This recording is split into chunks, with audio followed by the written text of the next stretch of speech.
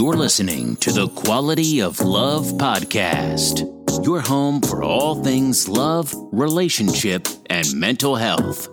Hosted by nationally certified life and relationship coach, Tyrone Dixon. Sit back, relax, and get tips on creating the life you deserve without wasting any more time.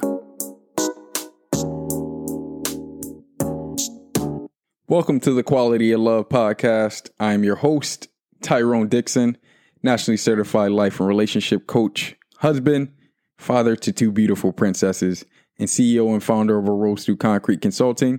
Thank you guys for taking the time out to listen in with us tonight. We got another love nugget coming your way. And in this love nugget, we're going to talk a little bit about staying positive in negative situations. And in the interest of full disclosure, I have to admit to you guys that this was one of the more difficult things for me to overcome during my journey into life coaching. Like this took me years and years and years to master, but it's worth it because once you start to see things for what they are, it doesn't have that much of an impact on you, right? So let's get into it. Here's my list of things that you can do in a negative situation to remain positive. The first thing you can do is ask yourself legitimately, is it worth getting angry over, right? I don't know if you know this, but getting mad takes a ton of energy. And if you're anything like me, once you reach a heightened emotional state, it's very, very difficult for you to come back down to baseline, right? So before you even give that person or that situation your energy,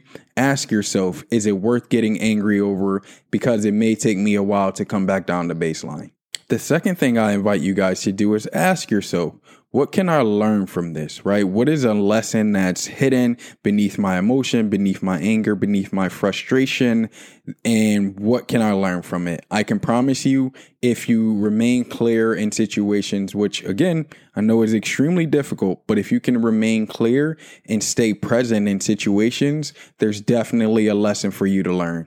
The third question that you ask yourself is, am I overreacting or overthinking, right? Is this something that I'm allowing my mind to run with, or is this legitimately something that's a concern or a serious threat to me right now? The fourth thing you want to ask yourself is, what positives can I take from this situation, right? We talked about what lesson can I learn. Now, once we figure out what lesson we can learn, we can look at what positives can I take from this, right? Did I handle myself? Did I keep myself cool, calm, and collected? Did I assert myself to the point where the person understood what I was saying, but they didn't feel like I was attacking them or talking to them in a condescending manner? Question number 5 that I want you guys to ask yourself is, how is this situation going to make me better, right? What can I learn from this situation? Did this situation help me with my anger? Did this situation help me express myself in a more productive manner? Those are the real questions that you want to ask yourself. Question number 6 is, can I control this situation, right? That might be the simplest one of all, but realistically, there are so many things that are outside of our control, right? So many external factors that can cause us to be angry or feel negative. We want to start assessing how much control do we have over this situation, right? And remember, I said this before, but you guys are 100% in control of how you react to someone, regardless of what external forces cause you to feel negatively.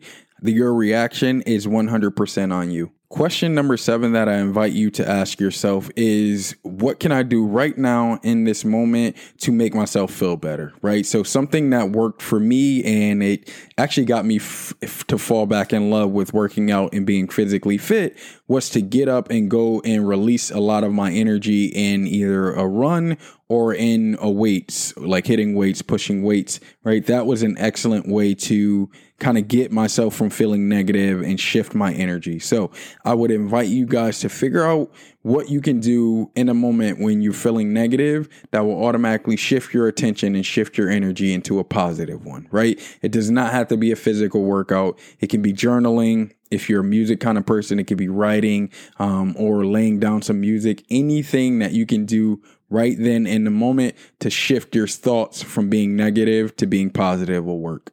The last thing and last question I invite you guys to ask yourself is, how can I see this situation with love, right? When we talk about seeing a situation with love, that's giving people the benefit of the doubt. Understanding that everyone's perception and everyone's thought process is not like yours. Understanding that some people do mean well, but the things they say or the situations they get you involved in tend to turn out bad, right? So how can I see the situation with love? How can I give this person, this situation, this thing that's making me feel angry, the benefit of the doubt and see it with love? That's all we have for you guys today. That was our love nugget on staying positive in situations that may be negative or make you feel negative. Remember, you guys are more than welcome to hit us up at tqlp20@gmail.com with any questions that you guys have for our Big Wednesday episode. Remember, those questions will be answered in an anonymous fashion. Again, that email address is tqlp20@gmail.com. Or you guys are more than welcome to hit us up on our Facebook page, The Quality of Love Podcast. Remember, guys, as always, the quality of love and relationships that you have in your life will determine the quality of your life. Peace and love.